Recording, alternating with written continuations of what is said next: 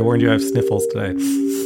But they're actually not bad right now. No, I think today Aren't you? Your whole persona is the bubble boy in the white turtleneck and. I know, in this clean room, life. like I wear a bodysuit most of the time. But Kristen was vacuuming yesterday. I think it created a cloud of dust that, yeah. Anyway. Sounds like you need a new vacuum. Yeah, probably. Because usually a vacuum removes dust. It doesn't add dust. That makes sense.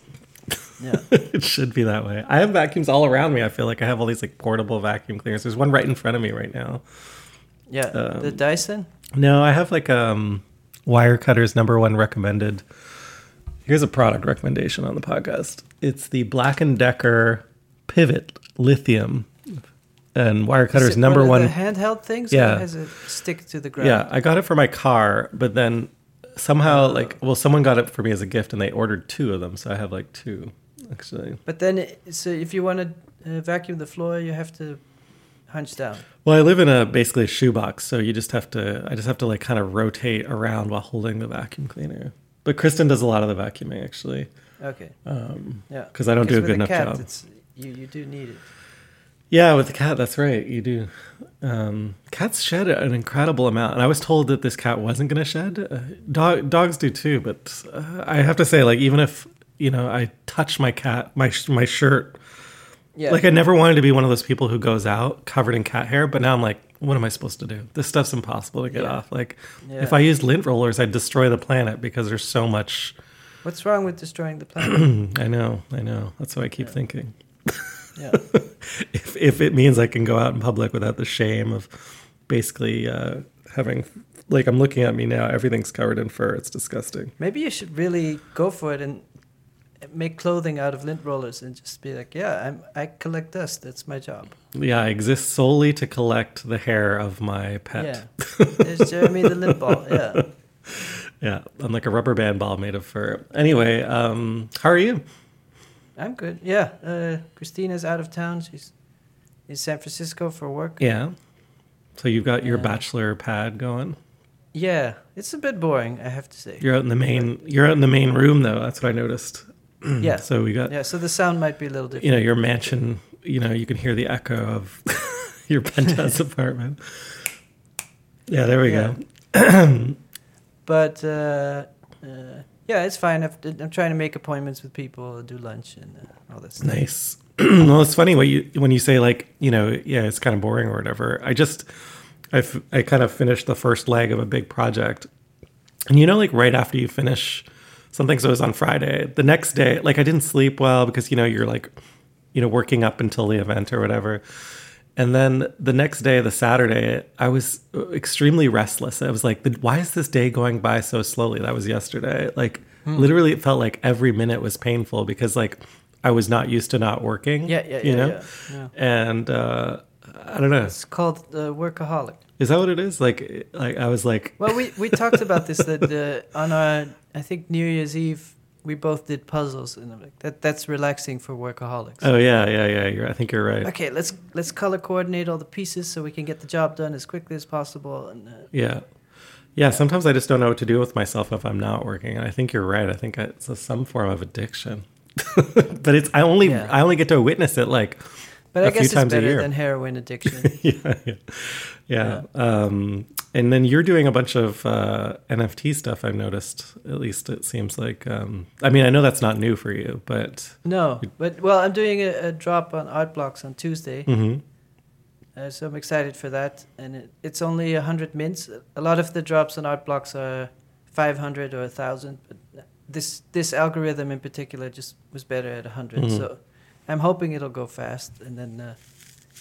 on to the next one. And then, I'm preparing a bunch of projects. And I've just started posting all my sketches on Twitter because I was always like, I shouldn't do that. Then other people can take the idea before I release it. But now I'm just like, okay. But you kind of have a signature style. It'd be pretty hard for someone to... It's funny.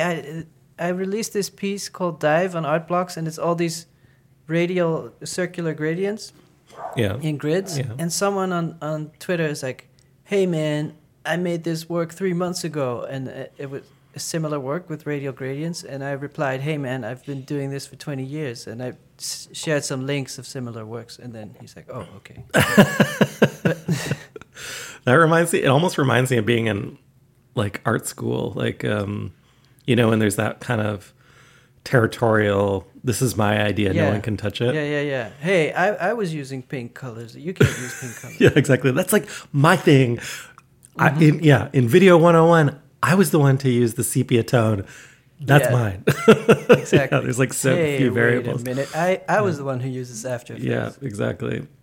But how were you happy with the result of your performance? Not really. But it wasn't really. I'm doing things a little bit differently now, like where I'm building things up rather than trying to do one big event. Like I'm trying to build these like kind of collaborative community events that build up over time. So I started like a new cosmetics brand for augmented reality. It's and I'm working with folks like over time and growing like the group of people. So I'm really on Friday was just kind of the kickoff. It's like the Tupperware thing where you just do parties. And oh my God, it's funny you say that because that's actually the conceptual basis for my career. That's the model. That's the model, yeah. But I mean, one of the ways to do it is like, first of all, like I'm at the stage of my career where no one wants to hear anything more from me in particular, but they are interested in sort of some of the intersections of the ideas that I've been working with. Like, but if I made another YouTube video, I know you'd watch it, but not that many people would watch it. Yeah. But if I make like, I'm at that like 50 Cent era where like, people will see it. Or I'm like, I think I'm at that Snoop Dogg era where I can like do the like, I can accompany someone else's track, but no one wants to see me in front of the. Yeah, but you can do a talk show with Martha Stewart. Yeah, exactly. I can show up on Ellen DeGeneres, be like, "Hey, check out this kid in Florida. They are amazing. We're doing a collab." So I'm doing. Yeah, it's a multi collab. It's like 10 people already working on it with me. And then, so the event was mostly just like the team. It's like we only had enough room for just the team working on it. And then we're going to grow it over time. So we have a few more events coming up. As a performer who always played with AR, but in front of a live audience, and now doing online performances, which in a way is a recording. So you might as well do a YouTube, but you do it live. And yeah, we recorded like it. That's still. Yeah. But how do you feel about this whole shift? And are you excited about doing IRL events, or it's irrelevant now? I had originally planned for this to be in real life, to be honest with you, but then Omicron hit, and then I was kind of relieved because I was like, well, this is what But where was it supposed to be? It was supposed to be at the Goethe Institute here in Toronto. They had like a gallery space, and it's not allowed now to do such things. Not in Toronto at this moment. Mind you, they just lifted some restrictions, so I guess it would be possible, but everyone is scared. So all the galleries here anyway, because I have 2 more events planned. Are people really scared, or they're sick of work and they say they're scared? I mean, I'm just talking about like talking to the galleries. Like I know, because one of the questions is bad coworkers and stuff like that. But I have a lot of friends who don't want to do work travel or don't want to go to the office, and then they're in an online meeting and like, I'm so scared, I just want to be safe, and they don't believe it at all. So this whole... Well, it's kind of, actually, if you were to think back like 5 years ago, it'd be like, actually, you wouldn't know this in a corporate context, but people would be like, can I like work from home like 2 days a week? Would that be okay? And you'd be like, I don't know. No. I think it could be really bad. The team might disintegrate. No, so I understand. Yeah. But it's funny. No, I just don't feel safe. And everybody knows it's bullshit, but legally you can't. Honestly, I think what it is I just don't feel like wasting my time, like putting effort into something that might get canceled. But that's a more honest answer. Yeah. But are you, for example, you personally, would you be uncomfortable going to a live concert with 2,000 people? No. Yeah, I'm kind of, because I'm triple vaxxed and I'm about to get my 4th vaccine. Like, I'm not worried about. I've been in public contexts for, at least a year now. I feel like where you're with people who are vaccinated, I'm not really worried about it. If they were all unvaccinated, maybe. But here in Canada, it's like 86% of people or something like that. Yeah. I do like the whole wearing masks in the subway and on the train or on an airplane. I think I'll keep doing that Sure. no matter what. That whole circulating air in a small space. You don't mind. I mean, I was on the subway when I was in Yeah. New York. There was like no one on the subway. It was glorious. Same thing here, Yeah. actually. It's like you have you get to sit down. It's such a luxury. Yeah, but I'm really fascinated if the workplace is coming back in any form as a sort of collaborative meeting space or not at all. No, it's dead. I told you. I've said this like for. Yeah, It's never coming back. So. I find it hard to believe. I still think. I don't know, but I mean, I've spoken to sort of more high up in the ranks people that really want people to come back, but employees are like, I just don't feel safe. I mean, you can't come And you back. It's can't like force I can't force someone who's living in Rome now to come back or some. It doesn't make any sense. No, I understand that, but you could say, okay, we have a team. Some of us are remote. Some of us are 2 hours away in the suburbs. Yeah, and some of us are nearby, and then it's time for promotion. And it's like, hey, person X, Y, and Z are always here. Why don't we promote them? Yeah, but no one's there, so it doesn't make any sense. Yeah. What I am seeing is clustering. So, people from, there's a bunch of my team that lives in Vancouver, and they want to like meet up once a week at like a WeWork, and they're like, hey, could we make that a thing? Because and this goes back to, I think I've mentioned when I was in my late teens, just before I got into college, I was a research assistant for this like mobile computing study. And at the time, it was like the 90s, so it was called telework. Yeah. And they found, after 10 years of like various telework experiments, like different companies, and telework was just like you would work from home but use the phone. It's not that different from what we're doing today. Yeah. But no matter how hard, or how far away people were, how hard it was to get together, they would find a way, even if it wasn't sanctioned, they would find a way to meet up at a McDonald's or something at least, once a month or a couple times a year. Yeah. So people will find each other. I mean, I've been remote working for 22 years. Yeah, something. exactly.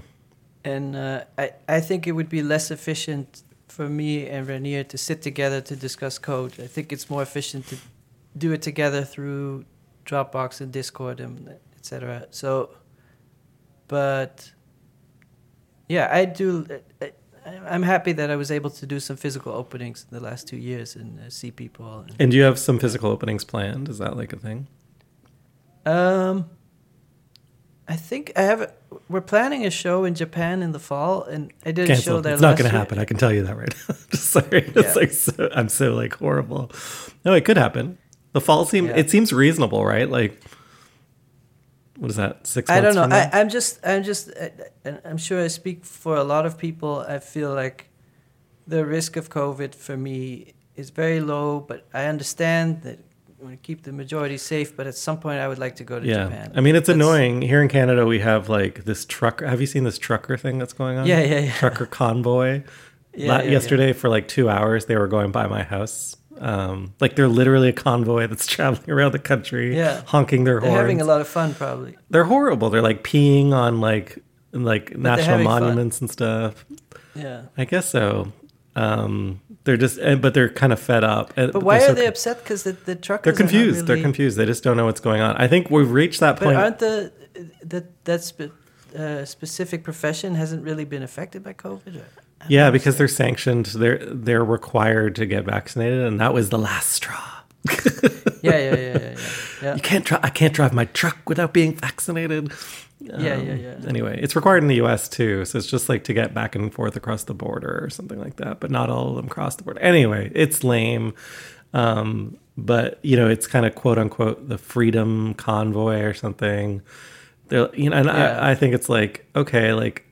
It's funny to me how the tribes pick sides on issues, and so I could see an alternate reality where conservatives are super scared of COVID and never go out the door, and liberals are like, "Oh, let nature heal us, we're fine." I could see the issue going to the other camp easily, so it's funny.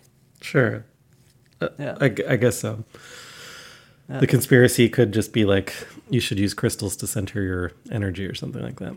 Well, there is a school of thought of the sort of yoga holistic thing where it's like too much vaccination hurts your natural immunity, and if you exercise and eat well, you should be fine, and that's better in the long term. And that's hard to argue because it's such a complex thing to measure. So it's kind of an instinctive thing. But there is a camp of yoga wellness that is not so excited about vaccine subscriptions. I don't know. I mean, like this week there was the Joe Rogan thing as well. Like your buddy Joe. He's not my buddy. I've never listened to the Joe Rogan podcast. But he's like the number one podcast, right? And folks were pulling their music off Spotify. He has something we don't. Yeah, he's giving out bad vax advice. Yeah, but there's something about his style of conversation that appeals to more people than us. Well, we don't have any celebrity guests. If we drop a celebrity guest in here. I know, but even if we did. We're just waiting long enough for you to be a celebrity, and so it's coming out. Yeah. So did we actually have any questions? We do. And you know what's amazing about that is we asked, and then we got some amazing questions coming in. So thank you. So they appeared. Yeah. So you wanted to answer a few questions today because we got more than one. Yeah. So we can start with Linda Lowe. She sent. I'm going to read it a little bit, but Linda also sent in a recording. Yeah. Oh, so we're gonna throw in the recording here. Yeah. But the question is really long, so I'm not going to throw in the recording because it's okay. Because just summarize it. There's multiple questions, and we're going to do a bunch of questions of different people. So, are there any artists out there who don't think about sales? Can artists still work like that without being labeled privileged? Is work with sales in mind the best work? How do we disentangle good art from what sells? Yeah, and then Linda was also very nice to say like she liked my NFT even though it didn't sell, which I was like, yeah, it's a good Linda. example. Yeah. Yeah. Well, I think in music, it's really common for music snobs to love stuff that nobody cares about. That's actually a point of pride. Like, oh, this is so underground, nobody knows it. Look at this Bandcamp, they only have 3 followers. This is the good shit. And like, I feel like in music, it's actually, for a lot of people, it's a turnoff if something becomes too mainstream. Yeah, but that doesn't mean it doesn't sell. Like, those musicians are probably selling some merch and like a few albums here and there, right? Yeah. But what I'm saying is people listen to music without... I think with art, it's much more like, oh, I like it. How much is it worth? Mm-hmm. And I don't think you listen to a song and like, oh, how high is it in the charts? You just love the song. Yeah. I mean, the thing is, very early in my career, like the where we should start is like, if you went to art school, you were probably discouraged from selling. Like there's very little education around the sales side of work prior to you graduating from school. And then the big conundrum of art education is that there is no scientific definition of what is good art. So it cannot be measured. And then everything's subjective. Mm-hmm. We pretend sometimes that there's a universal rule of what is good art, but nobody really knows. Some people argue actually the schools are kind of embedded in that whole kind of system. Yeah, exactly. So like I remember being in school talking to teachers about my heroes, and I was like, well, I really like Warhol. And they're like, oh, okay. And then I said, oh, I really like Dali. And they're like, oh, no. That's not allowed. And I'm like, are you a stoner? Is that what are you talking about? What? You're like, that's only for the stoner kids. It's not for you. Yeah, something. But and then you just get into these weird discussions why Joseph Beuys is a better artist than Salvador Dali. And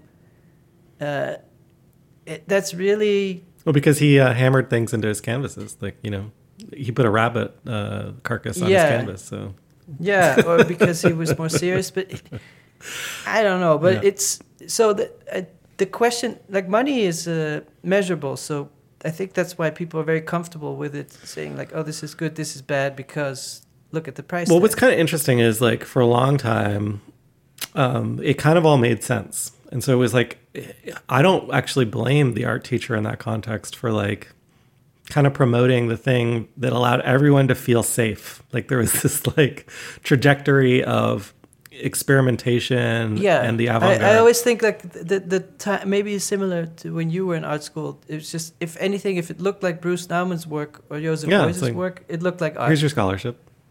Yeah. That looks like art. Yeah. And so, I definitely benefited from that personally. And I was part of a kind of I created a collective and we were all kind of snobby, I remember. And we were, even in art school, we were like, and we were talking about selling work at that time too. And because it was video art was becoming this like thing. Everyone wanted to talk about how it was the next kind of photography, the next saleable thing. And so I did a lot of shows in my early 20s where I did sell these weird objects and, and videos and things like that. Actually, that was the most financially successful period of my entire career. And at the same time, I was like uncovering this history of Fluxus, and then sort of struggling with the contradictions. And maybe a lot of our listeners struggled with this. I have a feeling you didn't, but I was like, why should I be making art for people to buy? Where is this coming from? Like, why is that even the conceptual interest? Why am I conceptually interested in that? But it never entered your brain that you needed the money to be a full-time artist? I mean, no, like, well, first of all, like I was told in art school, like a lot of folks, like it's going to be near impossible for you to make money unless you become a teacher. They're like, you can become me, that's the only way. Well, then basically that is marketing for the institutions. Like, oh, you're doing undergrad. Why don't you do grad school and pay another 120,000? And then you can have my job. You can become a teacher. Yeah. Because the market is dirty and it will stain your soul and blah. Yeah, blah, you blah. could also be my assistant. I was an assistant to me, to an artist. Yeah, to me, there's a deeper question here that no matter what economic system you work with, there's something outside of us. Outside of that is a sort of atheist spiritual aspect of the arts, and there's a higher thing that goes beyond your death. It goes beyond taste. Like, it's not about pretty or ugly, and there's something that it's like a collective hallucination, and we're like, good art, and there's this weird thing of good art, and it's a higher thing, and it's personal, and you can argue about it, but then you're like, it's supposed to not be tied to money or academic institutions. So no matter what label we find to value art or to measure it, it's never truly true, because there's this utopian ideal of the higher thing that will create a higher sense of living and being and thinking and But at some point, like, Sotheby's comes in and says, like, yeah, but we all know that's bullshit. They also sell champagne bottles and Ferraris. Well, I don't know if the public understands that it's bullshit. Right? No. But she's an artist, so we're talking from the artist point of view, not from the general public. Okay, so we're talking about, like, okay, I'm okay at not selling. I'm okay at not being an art form. I'm okay. I'm not teaching at Yale. Like, none of those labels matter. And so how do you know you're on a good path? I mean, that list of things could all be mutually exclusive. You could have gone to Yale and not sell. You could be an art form and not sell. You could have all. You could have the money and the museums and the academics, or you can have none of them, and you could still be a good artist. Yeah, like I've talked about, I think on the very early version of our podcast, talking to someone who had a Guggenheim show. But they had to pay for the installation themselves. It's like. Is that shocking to you? Well, like, they didn't sell it. They weren't a saleable artist, right? No, I understand. But do you think museums... No, it was shocking to me as a young artist to find out that, you can have a museum exhibitions. The bill is on you. And then there's no financial out. Originally, the whole... But you're talking about money again. She's asking, how do you, as an artist, know that you're doing okay without any money? Oh, I see. So what are the signals then?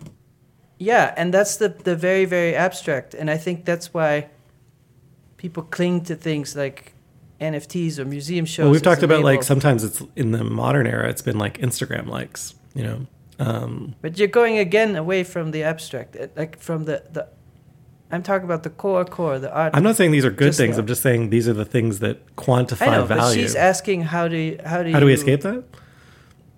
No, like, you're making stuff. And you don't want to do it for the likes. You don't want to do it for the Guggenheim Fellowship. Sure. So what are you doing it for? And how do you know you're doing okay? I think that's the question. No, that's a good question. And I'm just trying to, like, draw the boundaries of that question.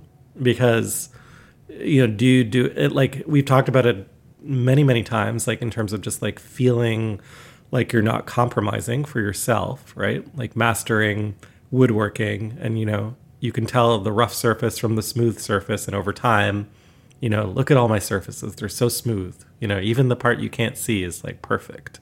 Yeah. And so there's that craft element, and there's craft concept as well.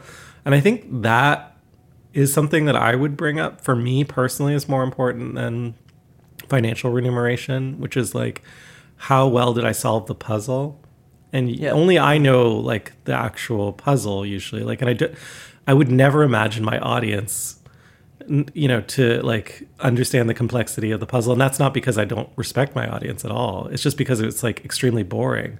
But I'm really interested in like the finer details, right?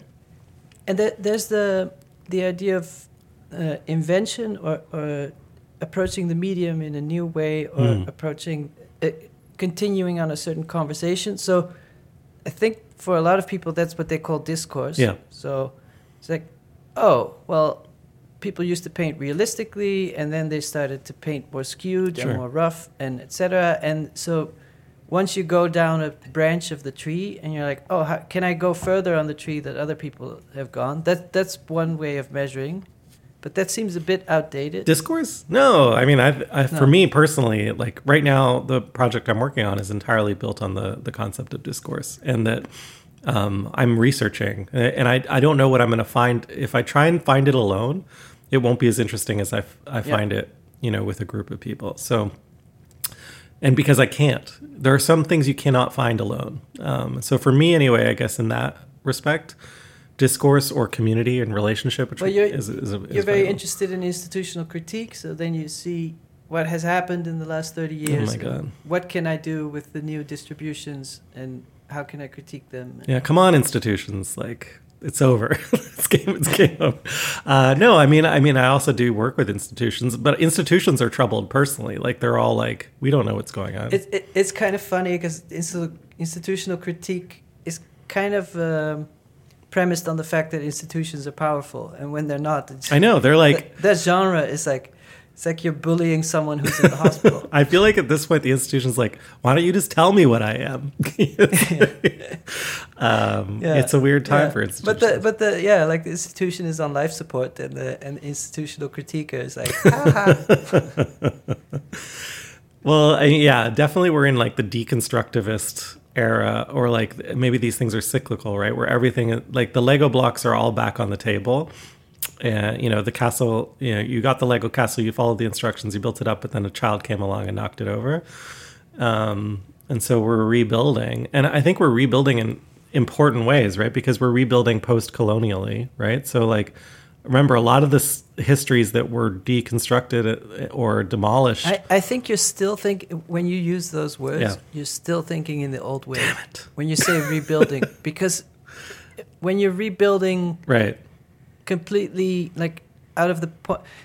So here's the interesting thing to me about discourse. Like, discourse requires you to know the previous steps. That's the whole I mean, you're thinking in idea. the kind of a term, like a linear progress terms, and so am I. Yeah. But what I'm saying is, if you include other people that traditionally weren't interested in the art world, Yeah. and that could be Other histories. people of color, but it could also be game nerds and whatever.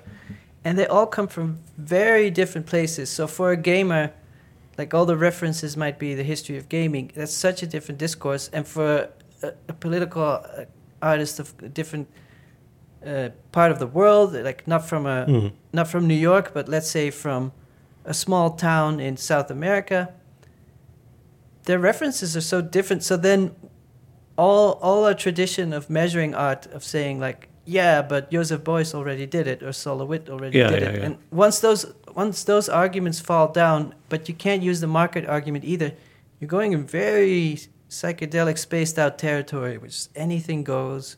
There's no right or wrong.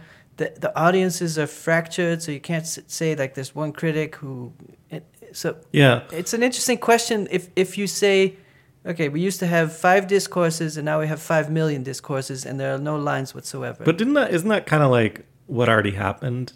Like if you were to retrace, like post-patron art, which I don't know if there is such a thing actually, but like, let's say like you're Duchamp and it's 1930 or something. Yeah, which is it was very tied to who has access to the big white room. Mm-hmm. But like you're Because you're walking into, it's not interesting unless it's in the big white but you're room. walking into the art fair with a coat hanger and saying, "Hey, this is art. It's a ready-made, right?" And people are like, "Whoa! This brick solved the rules. Did you even make that? Where'd you find it? What does this mean?" Like, is that any different? I mean, I think No, but what I'm saying is back then there was like 12 people in the art world, and they all went, whoa, whoa, whoa. But now, if you make an NFT of a coat hanger, people will be like, oh, yeah, whatever. My cousin made a sock, and my other nephew made a table, and I don't who know. cares? That reminds me of like every, every kind of year during the 90s or the 2000s would be like, the local zoo animal paints Picasso style painting or whatever, right? Sells at auction for $2 million. Exactly. Yeah. But now, like, if you see, if the market is any indication of what will be shown in museums later, then we're in for a treat. Okay. Yeah. So like doubling back, you're saying like, if you only went based on market value, there would be the pyramid looks very different. Maybe Beeple is a good example, because everyone from the art world traditionally would, like, if you saw that printed in a newspaper as a weekly cartoon, you'd be like, okay, that's a good cartoonist, fine, but you wouldn't ever think of it as art. And just because it made money, all of a sudden the art world is confronted with it. I think, you know what, I think we could probably say safely at this point, though, is that there is not one art world. There are many art worlds. Yeah. But what I mean is to this question, if you like want to disentangle creativity from the market and know whether you're doing good or bad, I just think the only true thing you can follow is just do what you feel like, because anything else will drive you crazy. Mm-hmm. I still do love the Fluxus moment, though, where, the Fluxus manifesto is like, enough of this, like, art for the bourgeoisie. Art is not made for the sale. Art is not, and they were reacting against this idea that the gallery system had basically tied up everything that was possible. Like everything you could make, was now dictated by saleable terms. And that was in the 1960s, right? So it's like, a good half century ago. And now we're in the same conversation. It's ridiculous, right? It's like, oh God, those NFT sellers are telling us what to make. It's different. The distribution is so different. Like, there are more players, or there's a broader. I don't know if there are really. There's like 10 NFT platforms. I really think back in the 70s there was like 12 people interested in art. Maybe 1,200. No, I mean there are like arts and letters clubs in every city, and like like people. Have you, like, if you go to any museum in any American city, actually, what's amazing? I think there were like 10 times less institutions and museums than now. But there are all these there are these like little clubs and little like kind of movements, and people coming together. Like the concept of a salon is goes even further back. The idea of sharing ideas. I think we're going to a knowledge economy. I think you're underestimating how that idea of being a creative professional, like, I don't think it was that normal in the 50s to say that. I think what you're saying is there was a larger working class population. From an agrarian society to an information society, agrarian, industrial, and then information-based. And because things are information-based, creativity has so much value. I don't know, like, maybe this is like a very Western point of view, because like my grandfather was Ukrainian, and if you visited like Eastern Europe or Russia, the people there will be like, everyone, even your taxi cab driver, has like an opinion about the opera or whatever. Like, so certain cultures have always been artistically invested, and invested in the arts, and are very proud of that. And even though my grandfather was a well digger, it wasn't by choice. And it didn't exclude him from having conversations about art and culture. In fact, he enjoyed doing that. So I think I'm cautioning just like the classist kind of Western point of view on this. And it comes back to your original point, which is that if we only consider one project or one trajectory, one historical line, we're missing out on like so much of how the world understands value and creativity. But so, I think back to the question of Linda. So people ask, do you sell? Do you do paintings, etc.? And you're doing different stuff. It's a confidence issue as well. That you're like, okay, it's not selling right now, but it might in the future, and it's not even. I think that's a good point. And actually, when I was at FreshBooks, I made this point quite often. It has nothing to do with art. It actually has to do just with self-worth, and how we as human beings are like brought up to consider our value and our potential. And quite often it's tied to our income tax return. And in the case of like a freelancer, what we always found at FreshBooks is because they would share, freelance. I talked to thousands of freelancers, some of them designers, some of them like dog walkers, but basically their self-worth was tied up in their clients' review of their performance of their work, right? Like, did I do a good job for my client? Yes or no? And the way that self-worth was indicated was not with like an Airbnb 5-star review. It was with like repeat business. And if I could like build that relationship. Yeah. But the question is about seeing it separate from money and separate from. No, I know. But what I'm saying is it's very hard. And I think you're making the point too. It's very hard for people to separate those things because they're the signals that I am doing something of worth to someone else. It's like, it's a store of value. It's also it's the only aspect of art that can really be measured. So our brain tends to like things that are measured and can neatly be fit into categories like this is low price, this is medium price, this is high price. You know what I'm finding really disgusting right now, though? Like, not in this conversation. In some of the coverage I'm seeing online.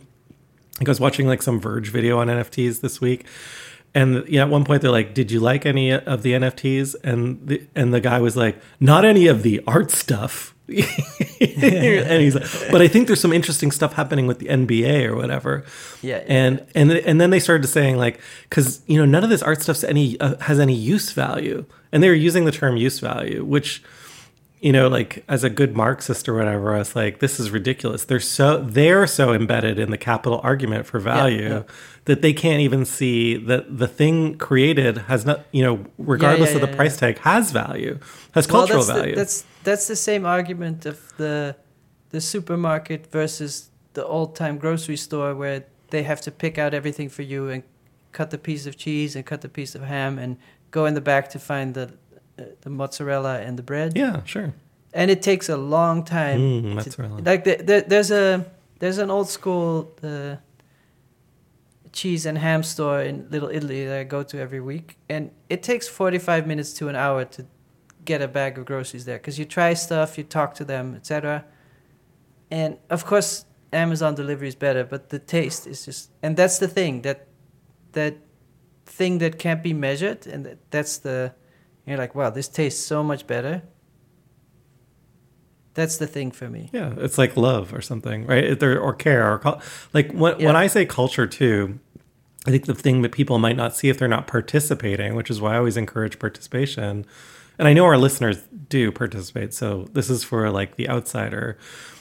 It's that you don't see all of the social sparks, the connections, the ideas that are flowing. Like if you just hang out on Twitter NFTs, it's not all just people talking about price. They're like, I found this person really interesting. I thought their work was really inspiring. No, for sure. Yeah. And I think the human mind is complex. So like NFT hype happened because of money, but it did make people look more intently at certain types of work and understand coding better. Well, even if you pulled it out of the art world and you were like, okay, let's look at some other places where value wasn't necessarily guaranteed, but where people got together anyway to participate. And like graffiti or something. That's one, but like in the 1960s, it was technology, and it was like telecommunications and like, Bell Labs and laboratories built on, like the people that built the internet weren't doing it necessarily because they were looking for a stock market return. They're interested in the ideas. Graffiti is a good example where it started as sort of vandalism and territory marking. Maybe I'm not right. I'm not an expert, but anyway, you get the point. Everybody's doing it for fun. No, I mean it is a social class, like kind of no. But there was no sales model. So then they're like, oh fuck, we want to sell some of these. We're pretty skilled at these compositions. Let's paint them on canvas, and they're not as exciting. And people are like, yeah, it's pretty cool. Well, because the original intent of graffiti, I think, and our listeners can correct us on this, I'm sure there's like some really good graffiti historians in our audience, but like originally, like we're surrounded by billboards, we're living in cities. It seems like everything is talking down to us or telling us to consume. Where's my brand? Where's my personal brand? No. I know from friends who do graffiti, it's also about being 14 and being angry and but that's fun and getting drunk. That's powerlessness versus power. No, right? But I think later on, like people will say, like, "Oh, this is a critique of consumerism because we feel trapped in the urban jungle." Blah blah blah. But you don't have to have a concept to have a reaction, or a feeling or emotion. But my point now is that it all morphed into street art, which is now probably making more money than anything else, and it did lose some of its charm or its radicality. That's a perfect example where money kind of messed it up. You think like, you know, as soon as like people were like dismantling Banksies and putting them, you know, brick by brick. No. I'm not even talking. I'm talking more about Futura and Lee and Dondi, like people from the '70s who started painting on canvases, and it's not as exciting. And then, you know, what's interesting about the canvas, like though, a 15th generation offshoot. But it's an example. But there are other examples where things start out underground and they get better by getting more commercial. So it's not. Well, the canvas is the GIF of the 19th century or the 20th century. Like it was, the whole concept of the canvas was it was portable, right? It was compact. You could send it anywhere in the world for a very low cost without it getting damaged. Yeah, you could roll it up. You put it under your arm. Yeah, that's the whole point of it. No, but anyways, I think it's very simple also to say, oh, if it sells, it's not as radical as something that doesn't sell. It's everything happens at the same time. There's really good commercial stuff. There's really bad commercial stuff. There's really good underground stuff. There's really bad underground stuff, and yeah. But I guess that the end point is, I think that something we both talk about often is like sort of coming to terms with the idea that you have a right to make stuff, no matter what, if the world is waiting for it. Have you watched that show on HBO yet that I recommended to you, the John Wilson, like How To with John Wilson? I didn't like it. I tried it. There's an episode on wine and like how to choose a wine. I think you would like that episode. And he ends up like stumbling across like a high energy flavored vodka drink instead or something like that. And he's like, it's so easy. It's just like, strawberries and cream and tangerine lime, and like I found myself enjoying these flavors without worrying whether other people like them or not. I didn't have to think about it, but I think often like the art world is gets compared to like the wine world or any of these snobby, snooty kind of in clubs that are built on virtue signaling and gatekeeping, right? So it's like there's a certain language, and a lot of the language is invented. And it's invented to understand whether people are in or out. And then that's when things get uncomfortable. I mean, I think, sorry. One of the things that, when I had conversations about my world in Outworld Classic, let's say, the pre-NFT stuff, it was often about... Outworld Classic. Like the legacy V1. You're like Web 2.0 versus 3.0. With curators, most of the writing and most of it is about the medium and not about my work specifically. But like, oh, this is the internet. And now that the NFT happened, like with the NFT collectors, you don't really talk about the medium because you're already in it. And then they're more looking at the work. And so there's this preconceived notion that the crypto bros are dumb. They only look at it as poker chips. They don't look at the work. But the ones I've met, they actually really do look at the work intently and closely, and they understand the material quite well. So there's this prejudice that crypto bros don't understand art. Well, does it, does it matter who buys your work, like to you? No. But what I'm saying is very often artists think of finance as something that remove something and that people don't look at the work anymore, and it just becomes about monetary value. And then you find that things are not so clear. It's like there's good commercial art, there's bad commercial art, there's good underground art, and there's like we'll share some good rich collectors and there's bad rich, and it's just. I'll share something very sad though, which is like because I've worked in finance for my entire career, but in what I've learned more recently working in finance. Like where I'm literally, the product I create is to give people money. What they need money for is attention for advertising mostly. And the difference between whether they can make money or not is if they can borrow money to advertise, which is kind of crazy, right? When you think about it, because it doesn't matter how good the product is. It's whether or not it has attention. But what about Tesla?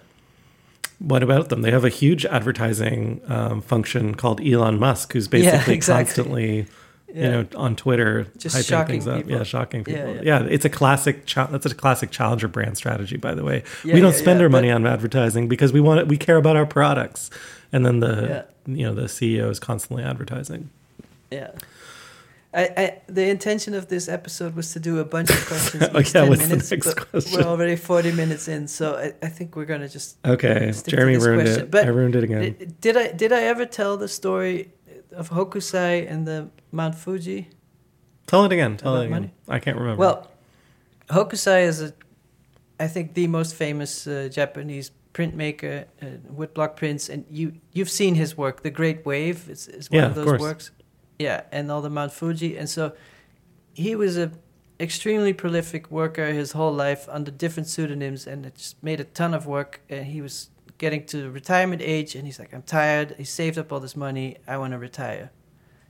The story goes that his cousin or his nephew then took his retirement money, which was probably a physical bag of gold or whatever, and gambled it away. And he just didn't have any money for retirement. It's like, oh, damn. So he goes to his publisher and he says, I need to make money as fast as possible. And they're like, well, let's do 36 views of Mount Fuji. Everybody loves Mount Fuji. It's like, okay, let's make something that everybody will love. We'll sell it at a low price. It was just his most commercial effort of his whole life. And it became the most iconic image of Asian art history. Everybody knows it. It's his best work. And it was made for the worst reasons. So you just never know. You never know what, like everything's very complex. Like commercial reasons can be good, personal reasons, you just never know. I do agree with that, which is that like if you try and time the market, basically, that's what that's another way of thinking about it. You're not, 99.9% of the time you're going to be wrong. Even the experts can't figure it out. Which seemingly at this point in our careers, we should be somewhat expert, right? But like, I feel like we get more confused each year. And even every time I ask you for advice, because you've done quite well, you're like, I don't know, and likewise, I think there hasn't been a single year in my art career where things have gone predictably the way I thought they would. Mm-hmm. And, but then the question of like, if nobody's liking it on Instagram and nobody's buying it and nobody Who cares? is retweeting it, who cares? Why should I still make it? Yeah, that's what you got to believe in yourself. I mean, in those moments, I was thinking that this morning. And it's also like, what do I want to do today? Yeah. That's exactly That's it. I was sitting on the toilet this morning. I was thinking like, reflecting. You were sitting on the toilet. I'm going to create a beautiful. I was like, exactly. It's like, I have a moment here to reflect. Like, why am I doing this? And I was like, you know what? It doesn't matter, because you have to believe in the staircase, right? Like, I think you have to believe that the next step is a step up or it could be a step sideways, but like ultimately that it's going to lead somewhere, right? What is that term that saying, like, believe in the process, but more like who cares? Like, after you're dead anyway, right? If you weren't spending your time doing what you love, it doesn't really matter. Like, and maybe also just strongly believe that it can't be measured, so don't worry about whether it's good or bad. And the other thing I always think about in these situations is like this flow kind of thing among creative people, especially when I talk to designers, and the ultimate state. Like, if you talk, like, it makes me think of the movie The Social Network, and then they have the energetic music, and he's coding. Well, this is full circle on your spiritual thing, but like when you talk to designers and you talk to them about Nirvana and like their best, because they've got their $70,000 or whatever, like $150,000 to be happy. And so then you're like, so they've got money, right? And then, but sometimes you'll meet a miserable designer making just as much as a happy designer, and you'll talk to them about. I've never met a happy designer. I've met a lot of happy designers, maybe because I've helped make them happy. Hashtag come work for me. I'm hiring. But in those situations, what I found the difference tends to be is like, do they have space to get what they describe in flow? So like, do they have, and they're so excited and happy if they're given a 3-hour block of time to create. It's so weird. It's like, let's hire designers and then let's put them in meetings all day. I know. It's like you're handcuffing them for most of their life. That's what I mean. Like, I never meet happy designers because they're all just stuck in meetings all day. They're not allowed to design anything. Well, no, of course. But if you've got a design manager that, I've had to focus on. I guess that's another episode. Yeah. It's a cliffhanger. We definitely have to discuss design management. Design management. That manager should be working to get those folks into their best spot. But like, that best spot for them has nothing to do with money. You know what you can design? You can design your calendar because you're going to be in meetings all day. But think of worlds where the compensation aspect is taken care of. Like if you were making art, like I said earlier, maybe like in Cuba or Russia or something like that, the state would have been like, let's say Norway, so it's not political. The state's like taking responsibility for your, you can stipend. In Norway, but that's another economic system, because then there's a committee and who gets the grant. Not everybody. So then you might change your way of working to appeal to what you think is expected. Mm-hmm. Oh, right. Like you're gonna make. Yeah, it's like, oh, they don't want to see market work. They want to see me do critical, institutional, radical performance stuff, even though I love to paint, but I'm going to do the performance stuff so I can get the lifetime grant. Well, it does remind me, like I did this in both Ukraine and in Norway. I did work where like the local public like completely rejected it. It's like, where they're just like, why are you bringing this like capitalist nonsense to exactly. Yeah. Like it was almost like, yeah, exactly, like I'd farted in front of them or something like that. So should we wrap this up? Well, how do we wrap up something that's like an ongoing story? Yeah, it never really ends. We can wrap it up with, Linda made a field recording. So oh yeah, what's the field recording of? It's a laptop noise.